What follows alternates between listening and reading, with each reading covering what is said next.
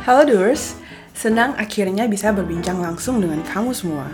Nah, menjalani tahun ke-7 di Basic LUDO ini, kita pengen banget nih berbagi sajian baru dari kami, The Directors Project Podcast. Di episode perdana ini, Doers akan mendengarkan tentang what to know about Basic LUDO as a strategic brand consultancy. Nah, di sini akan ada aku, G, yang bakal nemenin Doers mendengarkan obrolan dari 3 expert Basic LUDO. Ada Lia, ada Anin, dan Tere, yang akan berbincang tentang berbagai topik seputar brand. So, Doers, selamat mendengarkan. Kalau kita hitung dari 2013, ya, kita Januari, berarti kita sekarang udah ke tahun ke 2013. Masuk ke 7. Udah ulang tahun ke-6 dong. Ya. Nah, kita kemudian memantapkan diri untuk masuk ke lini strategi gitu. Ya kan? Kita tuh nyari-nyari dari awal tuh apa ya gitu. Waktu itu kan graphic design lagi semua orang pengen punya desain, semua orang pengen punya logo, ingat kan ya? Lagi dibutuhkan. Semua orang pengen punya billboard, backdrop, ingat gak? Jadi kalau Mbak bisa nge-branding, yang itu arti semua orang punya kartu nama karena percetakan harga murah kan ya. Nah, lalu kita menyadari bahwa enggak, sebelum kalian bikin logo, sebelum bikin ini ceritanya itu apa, konsepnya apa, kita mulai dari situ kan. Terus apa ya kalimat sederhana, kemudian yang lebih menjelaskan di sana. Lalu kita mencoba menawarkan pertama kali dengan memberanikan diri menggunakan kata strategi, strategic marketing plan.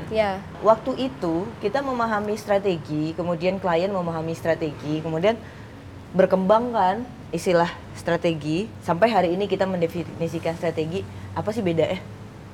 Kadang tidak bisa dibedakan dengan bisnis plan, ya kan? Jadi kalau sudah punya bisnis plan, klien itu beranggap bahwa dia sudah bisa melakukan apa saja, sampai ke yang marketingin, sampai yang berkomunikasi akhirnya ke audiensnya. Tapi ternyata ada yang miss juga, sampai kok akhirnya nggak bisa juga akhirnya berkomunikasi sama. Langsung lompat ke sales, memikirkan transaksi waktu langsung itu ya. Langsung lompat ke logo juga.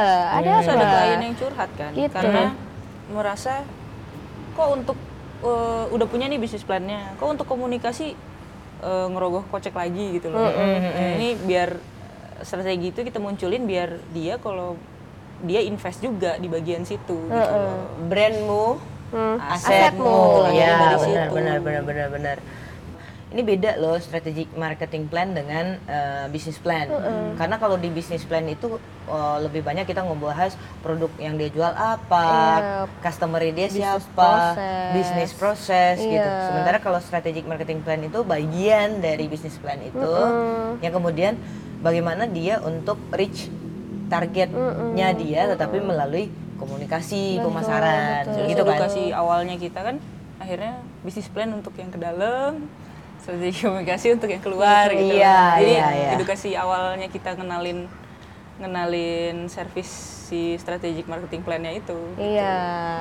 Itu paling gampang ditangkap sama klien. Iya, strategi kan. Kata strategi kan di sana kita munculnya gitu ya. Tapi ternyata kan kebelakangan kita menyadari bahwa strategi itu muncul di lini apa aja. Pokoknya apa aja yang kamu akan tampilkan ke publik, kamu harus punya strategi. Tapi ada beberapa orang mikir untuk nyiapin strategi itu kayak faking things. Kita bikin aja, kita seolah-olah kita kredibel, kita seolah-olah kita profesional, kita seolah-olah.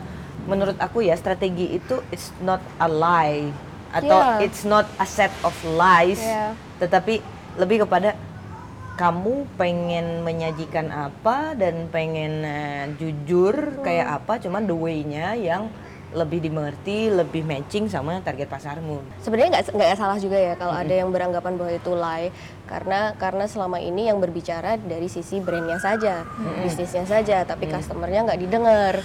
Kemudian kan dulu tuh strategi semuanya tuh bersifat verbal kayak planning. Betul.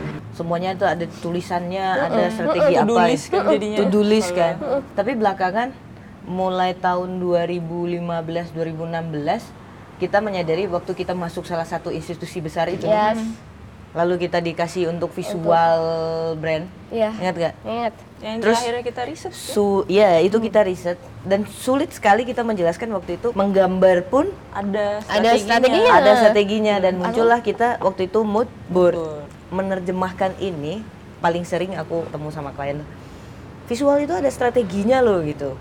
Oh desainer maksudnya, itu kayak masih struggle sampai sekarang tuh. Iya, bukan sesederhana cara kerja desainer ya. Gitu.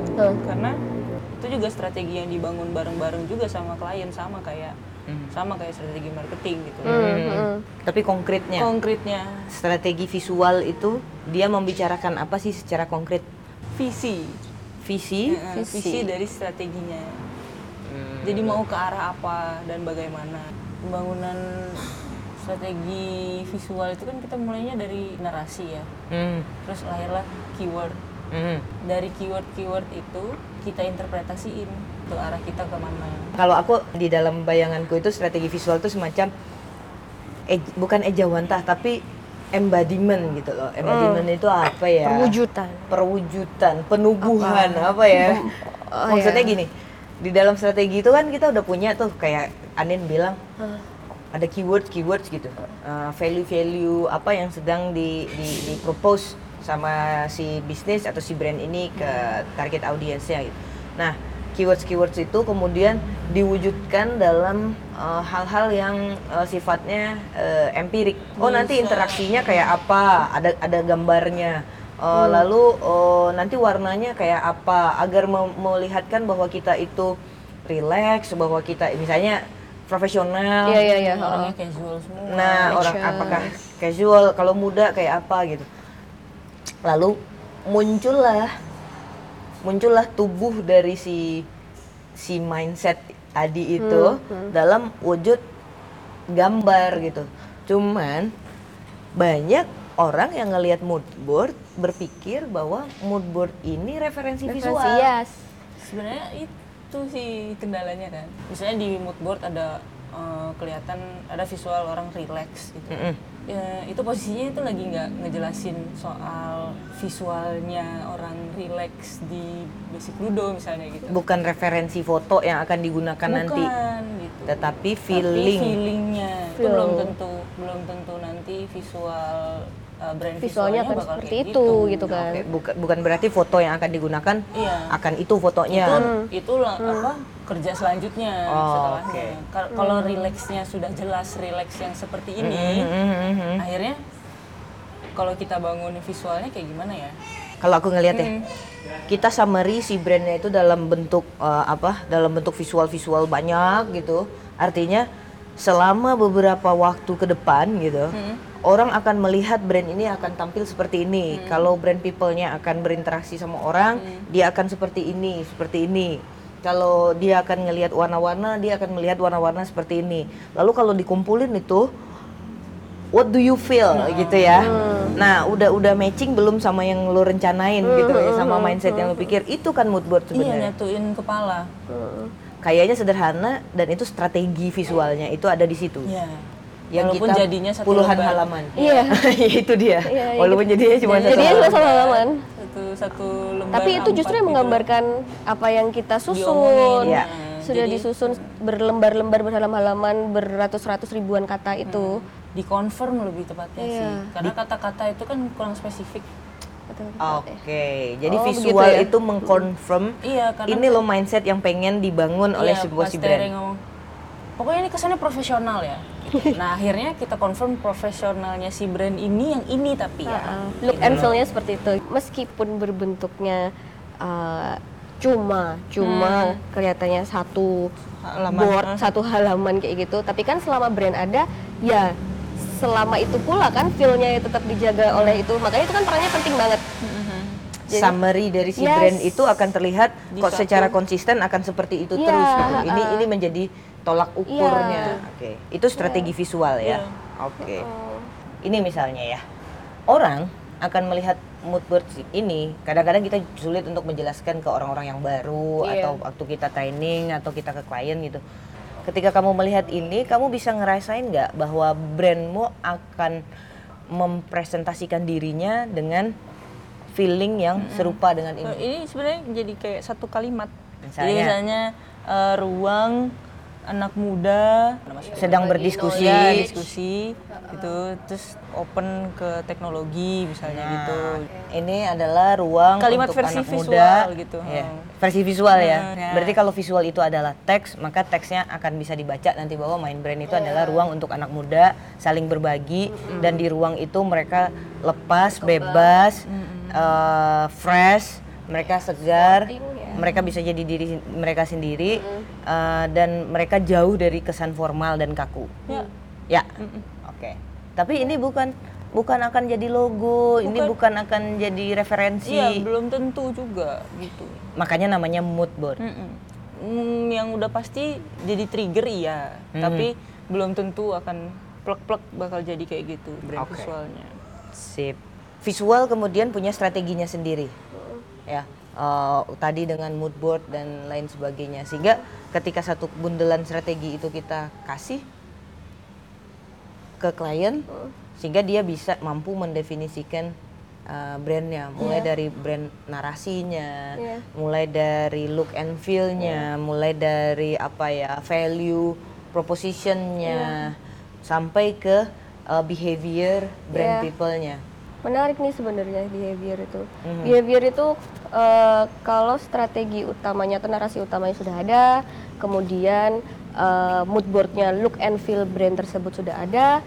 Nah, dari keduanya itu dimanifestasikan ke behavior di brand tersebut.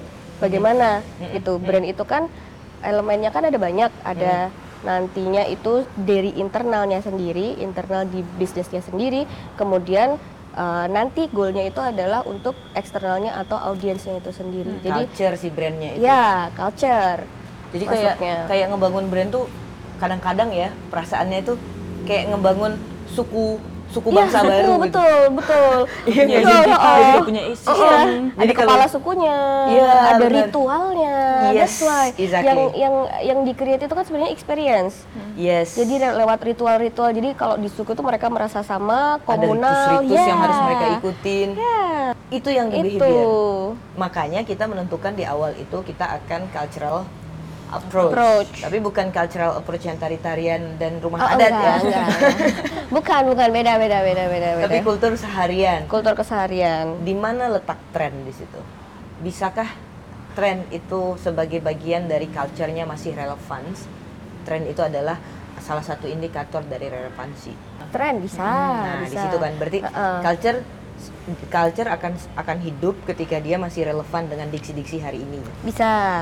Tren itu sebenarnya bukan goal juga ya, tapi salah satu indikator si culture tersebut bisa dikomunikasikan atau bisa nyampe di audiens saat ini. Mendistribusikan message-nya. Iya, karena kalau culture tetap ada, tetap bakal kayak gitu terus. Oke. Gitu. Ini loh brand kita mencoba untuk melihatnya dengan 3 perspektif gitu. Misalnya dari aku secara pribadi melihat brand itu kan lebih ke konsep-konsep, mindset yang lebih besar.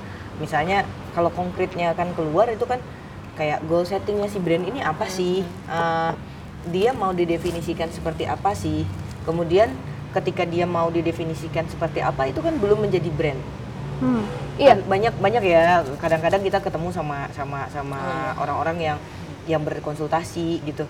Ketika kita ngasih ke mereka gitu, ke partner-partner kita itu, ini loh konsep brandnya kalian gitu, seolah-olah itu brand sudah selesai gitu. Jadi Padahal untuk menjadi kita brand, untuk menjadi brand ini harus didistribusikan gitu loh. Ini harus ditransfer dari punyanya dia ke punyanya mereka, ke audiensnya mereka gitu. Proses transfer inilah yang menjadi salah satu strategi layer 2. Nah, strategi layer pertama kan mendefinisikan tadi. Ini kan menjadi strategi layer 2. Artinya bagaimana to transfer the mindset ke audience atau ke brand targetnya dia. Nah, ketika ini tertransfer, ketika ekuitas itu terjadi, maka dia punya brand. Iya. Dan itu Iya, proses Adi? ya. Proses. Iya. Nah, untuk mentransfer itu, embodimentnya itu ada di visual salah satunya. Bukan visual sih, mood board. Strategi visual ya. Artinya gimana dia secara empirik hadir. Karena mindset yang tadi misalnya kayak aku selalu ngasih contoh sama sama klien atau partner di training itu adalah misalnya kamu pengen dibilang ganteng gitu. Ganteng itu kan sangat luas gitu. Lalu dibikinkan mood board ganteng. Ganteng menurut audiens yang kita lagi target nih, dia kumisan. Tapi kalau ganteng di audiens yang di sini dia nggak kumisan, dia klimis gitu. Nah, lalu kita bikinkan oh ini ganteng. Lalu behavior mengejawantahkan lagi. Ini lalu si ganteng ini bersikap kayak apa? Maka proses inilah yang kemudian membangun si ekuitas di sini. Nah, kemudian yang menjadi pertanyaan adalah, then how can we define, gitu? How can we explain ourselves, basic LUDO as strategic brand consulting atau konsultansi?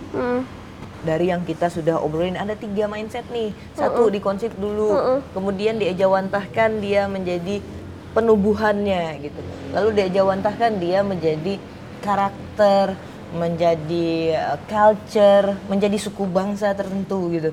Nah, then how can we define ourselves as a strategic brand consulting? Tentu kita nggak bisa mendefinisikan kayak cuman 1-2 kalimat the work of konsultansi gitu ya, luas soalnya. Tapi kalau kita berangkat dari case, kita kan selalu berangkat mendefinisikan diri kita ke klien itu by case ya. Waktu kita di salah satu klien kita yang organic foods. Ya. Itu menarik sebenarnya journey kasus. Di awal kita dapat telepon, Mbak, saya butuh bikin website. Terus oke, saya boleh nggak konsultasi soal website? Itu pertama kali ya.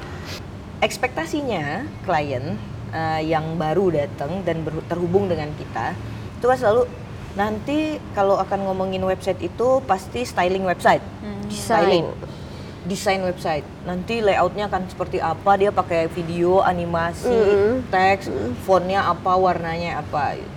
Nah, waktu itu kita gali ternyata si klien ini baru membangun satu perusahaan joint venture di Eropa. Apa pertanyaanku pertama ke dia? Lalu Bapak mau jualan apa gitu kan? Oh, dia langsung ngomongin produk. Oke, Bapak pengen jualan produk Bapak agar laku. Bapak bersaing sama siapa? Gitu. Dia cukup kaget waktu mendengar pertanyaan itu gitu, karena ujung dari pertanyaan aku mengarahkan kepada lalu Bapak ingin hadir seperti apa? Gitu. Positioning gitu. Wah, kalau positioning, aku menyebut joint ventureku ini, GV-nya ini adalah sister company. Wah Pak, kalau sister company kita bayangin ada perusahaan di satu tempat, lalu perusahaan sejenis dibuka dengan market target yang karakteristik berbeda geografi, tetapi bersamaan karakteristik dan lain sebagainya. Dan pada akhirnya klien tersebut sampai hari ini sudah 2 tahun lebih, justru kita mendefinisikan semua hal yang berhubungan dengan apa yang dikomunikasikan ke publik gitu. Nah, padahal awalnya dia minta website. Lalu apa kaitannya dengan website gitu? Pas kita menyusun strategi untuk ke website, kita kemudian ini Bapak ini kenapa ya perusahaannya butuh website. Lalu apa ya voice? Nah, itu kan yang voice yang dia ditampilkan. Lalu apa message yang dia sampaikan, value yang dia bangun, sampai pada akhirnya Bapak ingin didefinisikan oleh customer itu, bahkan kompetitor itu, potensial buyer itu seperti apa. Nah ternyata kalau dia menanggapiku waktu itu, wah ini kayak Basic LUDO membantu kita membangun company-nya kita dong. Nah padahal kita nggak membangun company-nya dalam lini bisnis proses. Nah itu kayak gimana kita menerjemah pekerjaannya seperti itu kalau menurut hampir setiap klien yang datang ke kita kan datangnya kan selalu nyebutnya butuhnya itu item. Nah, mereka sebenarnya butuh digali kenapa mereka butuh yang dia sebutkan. Ya. Ya. Case-nya apa sebenarnya? Isu isunya? apa yang sedang dihadapi klien tersebut? Akhirnya itu dia milih gitu. solusi si Iya. item itu. Nah, itu poinnya, solusi itu. Gitu. Karena ketika si calon klien datang ke kita, ketika meminta single item atau apa misalnya sosial media atau satu output tertentu, ya kita nyebutnya output gitu. Hal pertama yang kita pikirkan adalah bahwa output yang mereka minta ke kita itu adalah solusi praktis yang mereka pikirkan untuk isunya mereka. Tanpa kita menggali, tanpa kita tahu sebagai konsultan gitu, tanpa kita mengetahui isu apa yang sedang terjadi di mereka, output ini belum tentu akan optimal bekerjanya. Itu langkah pertama sebenarnya. Namun seringkali ketika kita diminta output lalu kita assist, lalu menemukan isu yang utama, berkembang, isu utama, ternyata ini bukan output, ini bukan bentuk solusi dari case yang sebenarnya gitu. Nah, di situ sehingga pekerjaan kita lebih mengarah kepada apa isunya, sehingga apa solusi yang paling strategis, dan kata kuncinya yang lain adalah yang paling sustain. Ya, itu. Untuk diberikan optimal, sustain, dan memberi assurance keberlangsungan bisnisnya itu. Itu kan yang sebenarnya kita kasih gitu. Kamu punya isu apa, lalu strategi apa, dengan solusi yang bagaimana, dan output yang seperti apa yang sebenarnya menuntaskan isu yang ada di sini. Betul. Itu sama aja kita kayak concepting the business from the ground in the context to turn the business into a brand. Nah, karena itu sebuah proses, makanya itu butuh atau bukan proses yang instan, makanya butuh jangka waktu atau milestone yang panjang juga. That's why kadang yang terlihat itu pengennya cepet kan, tapi kalau proses itu kan lama. Kalau dari sisi behavior nggak akan terjadi instan. Kalau sesuatu yang terjadi instan pasti tidak akan bertahan lama. Dan pasti hasilnya seperti dipaksakan. Iya, dipaksakan karena tiba-tiba. Nggak natural gitu ya. Apalagi experience gitu kan. Apalagi behavior, apalagi culture kayak gitu. Jadi itu memang proses. Ini yang menurut aku menjadi strategic positioning yang paling penting di basic LUDO. That's it, Doers, episode perdana The Directors Project Podcast. Nah, buat kalian Doers yang pengen ngasih masukan, kritik, nanya, bahkan request topik, boleh banget nih meluncur di DM kami di Instagram atau mention kami di Twitter @basicludo. Stay tune dan sampai jumpa di episode podcast selanjutnya. See ya, Doers!